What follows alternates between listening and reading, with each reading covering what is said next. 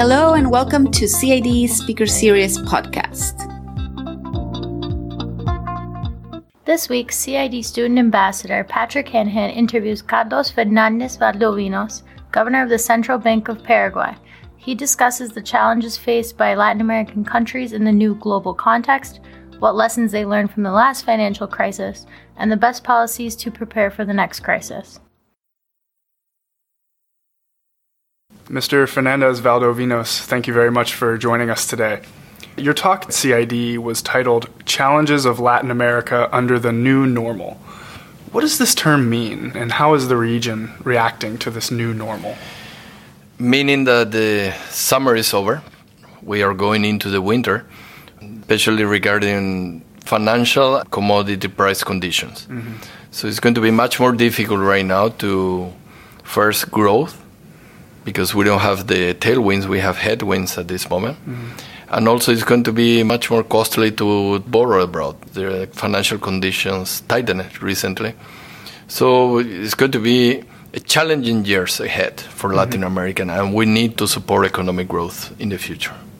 It seems that Paraguay has been remarkably resilient in these last couple of years. For instance, main exports dropped 40% a couple of years ago, but Paraguay still received an improvement in the IMF rating of the country. How has Paraguay as a country been able to remain so resilient?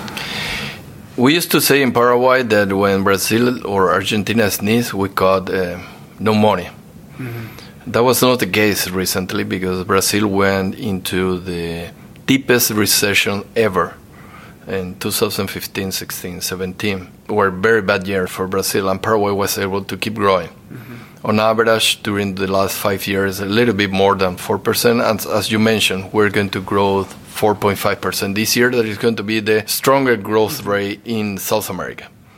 Now, how we did it? Many things. Let me try to talk about some of them. One of them on the public sector. On the public sector, we were able to really use wisely all the fiscal and monetary space we had. What does it mean? Paraguay, since 2003, went into an IMF agreement, and we're doing quite a good fiscal policy with 8 consecutive years of fiscal surpluses. Given that, the level of indebtedness in Paraguay went from more than 50% to less than 20% of GDP. Great. So that created a lot of space. For the time we needed the most, we were able to really go into the market and issue some bonds. To do what, you may ask? It's not that we were issuing bonds in order to finance current spending. By law, we have something we call the golden rule. All the bond issuance can go into repayment of all debts or capital spending.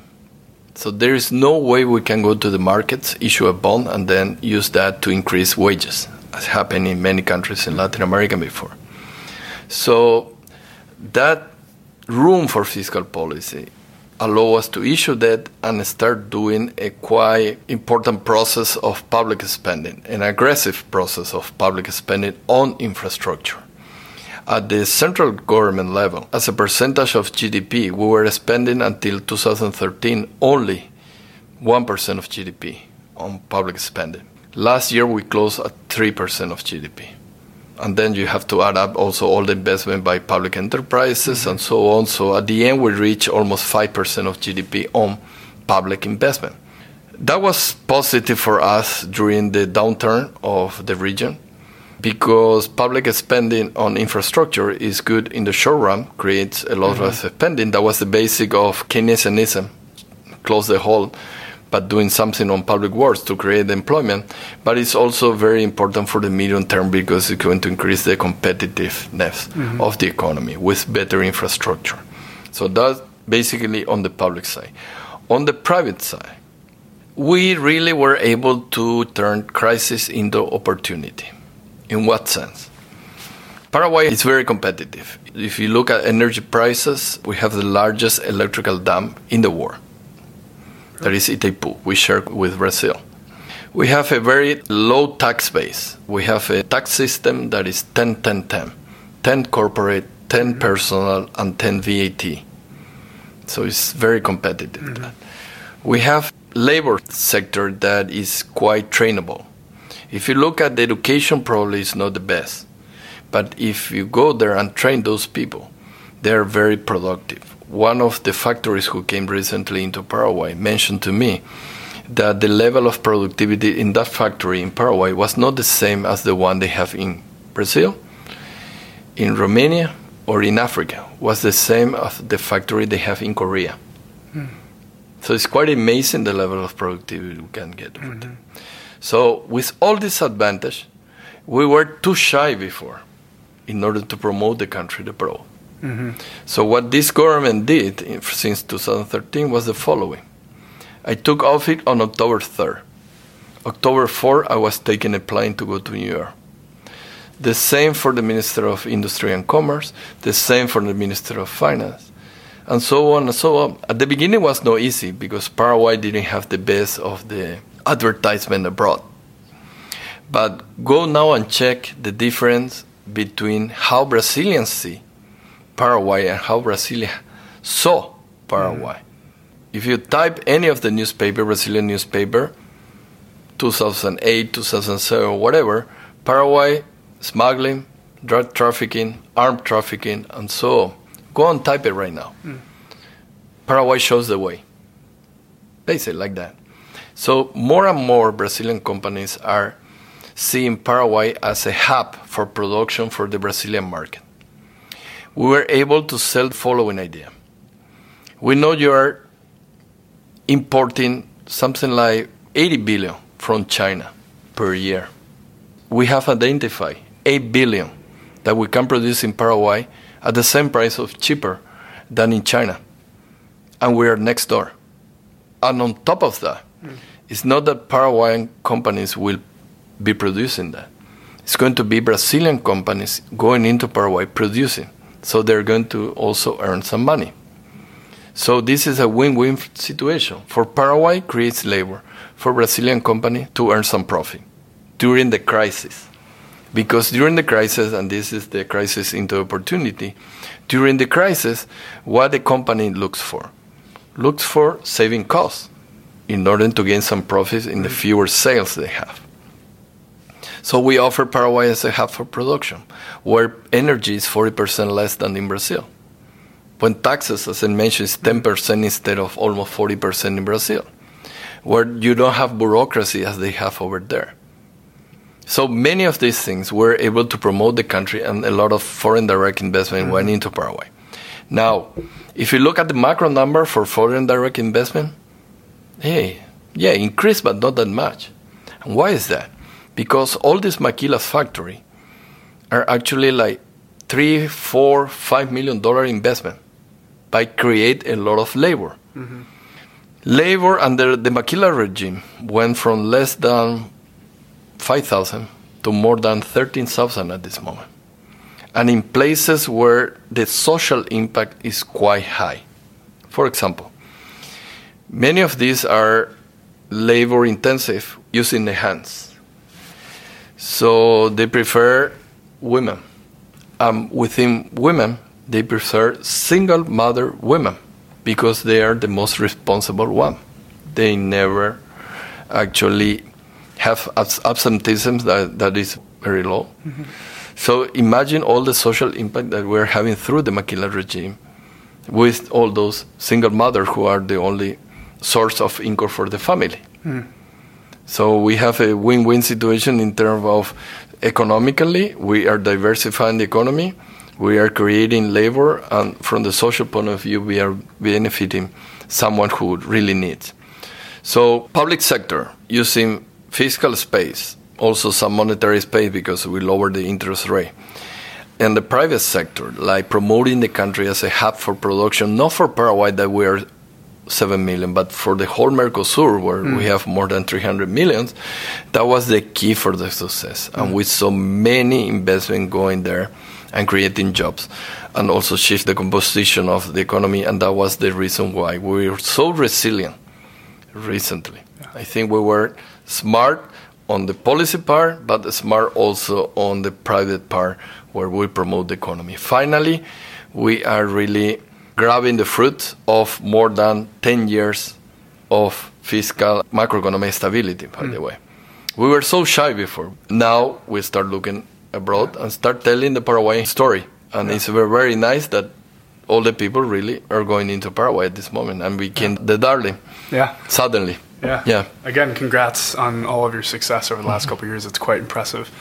Two related topics that came up in your talk that I wanted to explore a bit further are female inclusion in the workplace and Paraguay's investment in the education of its own citizens. You spoke about, for the first time in I think it was 200 years, Paraguay has funded scholarships for youth to go and study abroad and come back to Paraguay, hopefully. What was the drive for that initiative, and what do you think are the positive things that bring to Paraguay?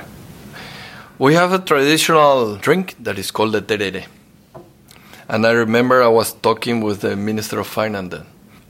He is a former central bank president, governor. And we're discussing about the scholarship that the central bank gives to all the employees, because I went abroad to study thanks to the central bank, and many people at the central bank went abroad. So we know very well what is the value of sending people abroad. But we concentrate too much only on the central bank. So he was thinking about, okay, why don't we do an exponential increase on that? And instead of being the Central Bank of Paraguay who's sending the people abroad, we do this at the government level, since he was the Minister of Finance. And he started thinking about, talking about people, and at the end they put in place this idea of sending people abroad for master, for PhD. It was the first time after 200 years, because Paraguay used to be a very rich country back in the 1800s, until we have the big war against Argentina, Brazil, and Uruguay. And the key for the success during that time was that the government sent to Europe many Paraguayans to study.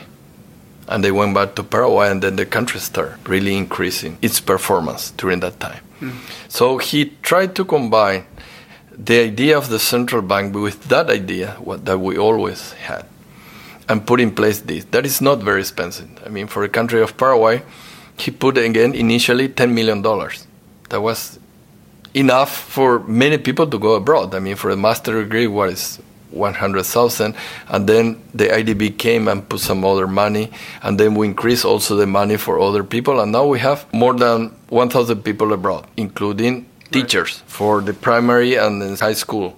That was quite important. The same we have for professionals, and then we have for the teachers. And the teachers are quite important, because they really are going to be the one teaching our kids that are going to be the future. So this idea, and it's called BECAL because it's Becas Carlos Antonio Lopez. Carlos Antonio Lopez was the president that 200 years ago sent the people abroad. Okay. And the idea worked very well.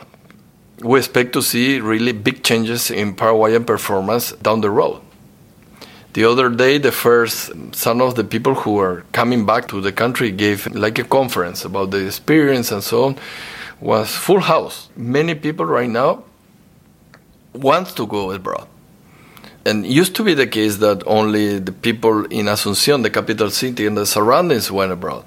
But right now, like people from different cities in the countryside, I mean, they are thinking about going abroad, and we want to support also those people there, because they're not going to go back to Asunción, they're going to go back to the other cities. So that is the beauty of being a small country. With small amount of money, you can make big changes. I mean, $10 million is nothing in the U.S., but for Paraguay, it's going to be a big impact. So that's the idea. Really, this Minister of Finance translate the idea that we have at the central bank at the government level, and this is the first time in 200 years that we're doing that. It's great, and a great idea. We never regret. I mean, the Central Bank of Paraguay is the most well-regarded institution in Paraguay because of the human capital. We want to become the same at the whole level. Right. It's common today when talking about economic growth of countries to focus on the tremendous growth of the so-called Asian tiger economies of Hong Kong, Taiwan, and Singapore.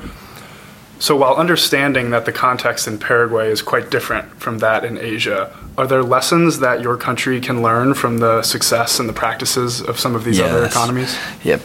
As a policymaker, you have to be careful when you adapt things that really was successful in other countries. I mean, every country is different, the society is different, the culture is different. So you have to be careful. But that doesn't mean that you cannot really grab some good examples that are going to work everywhere. I mean, the gravity law works everywhere. So the same with some ideas in economics. And if I have to say one thing about the success also over time of the Asian tigers, I'm not going to call for government intervention because I don't trust that. And in Latin America, that was a failure. A bad copy that you can do it through the government. But I'm going to copy something that the government can do, that is education. Human capital for me is the key in every country. If you look at the level of education in Asian countries, I mean, they put a lot of money, a lot of effort into increasing the level of education over there. And right now you see a very competitive economies in the sense that everyone wants to really study hard. Everyone wants to do the master, the university, the master, the PhD even. And I think behind the success of the Asian economies are this thing of having a better human capital for the population. Great. If I want to copy something, because you can copy many things, but that one is, for me, the key. I don't see any country that have a high level of education and is doing poorly. Right. I cannot think about it. So you've got 5 months left of your 5-year term here. Really? Yeah. So what's left? I think so, maybe 6.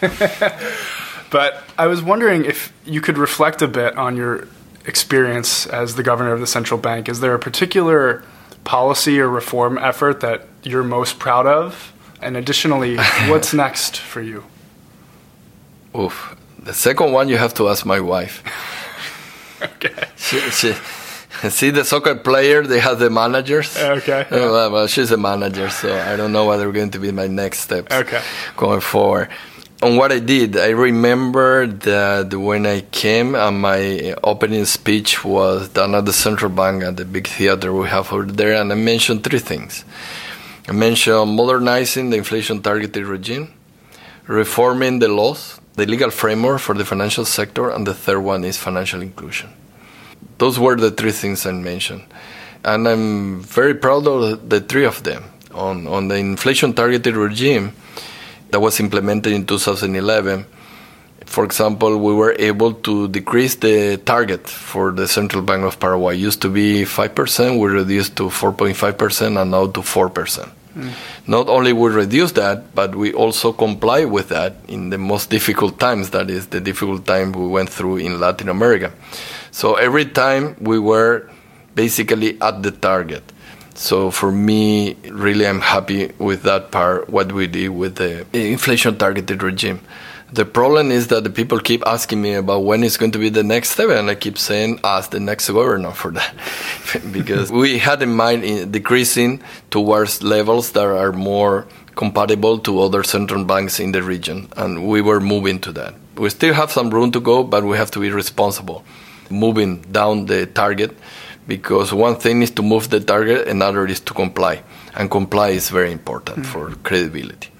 The second one are the laws that I mentioned during the speech that we passed in 2016, banking law. And now this Thursday we're going to discuss in Congress the Central Bank Charter. So for me, hopefully we're going to pass both the laws before leaving. Why those laws were important? Because the current law were done during the time of the last financial crisis in Paraguay, back in 95, 97. So one thing is to pass a law in the middle of a crisis. One thing is to pass a law when everything is fine. You can think better. Plus, those laws, they were really tight in a sense. The crises were result of no regulation at all. As usual, is the case in the financial sector. The problem is that everything was put into the law. So introduce a lot of inflexibility into the law. You can think, 95, 2017, the financial sector changed a lot. We need new regulation. We have new products. It's a totally different financial sector.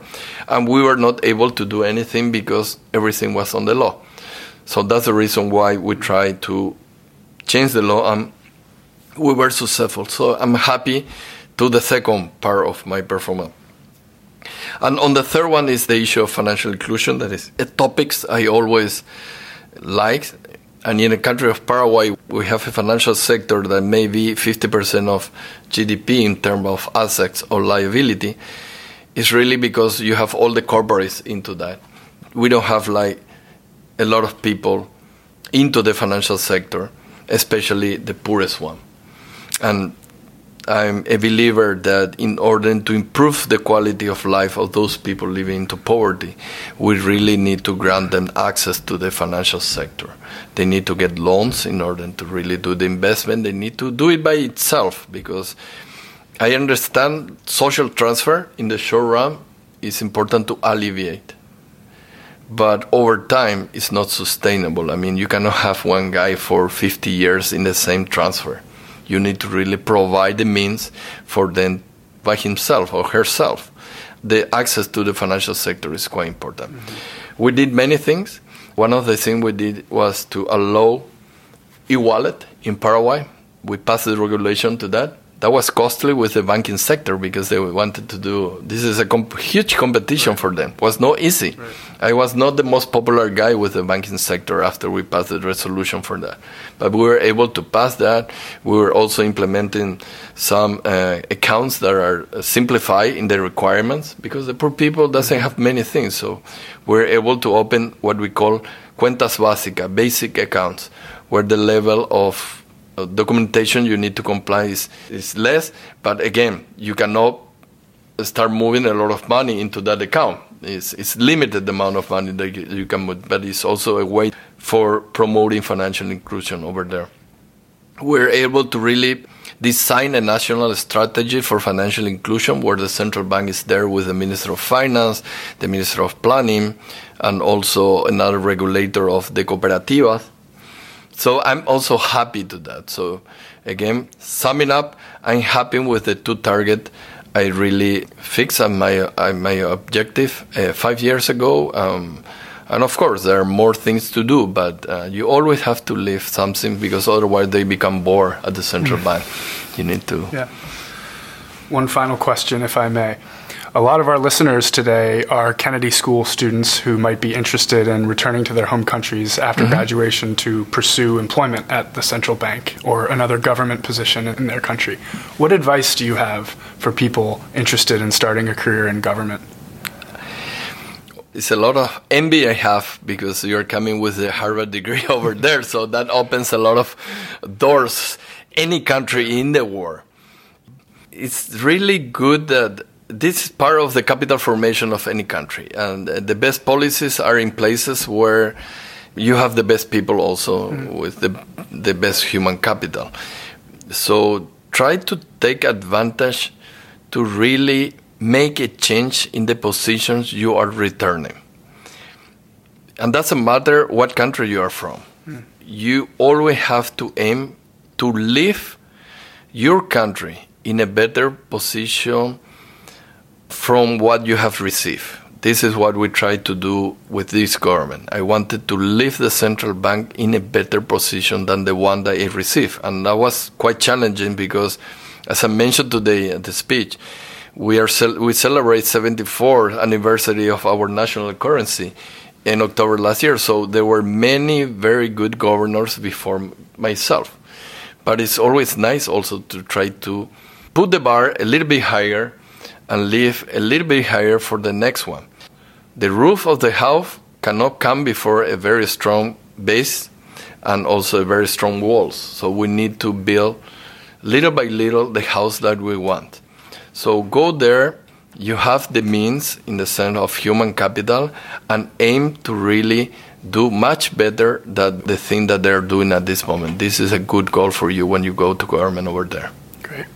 Well, Mr. Fernandez-Valdovinos, thank you again for sharing your time and experience with us today, and best of luck for continued success. Thank you very much to you. If you want to learn more about CID and our events, please visit cid.harvard.edu.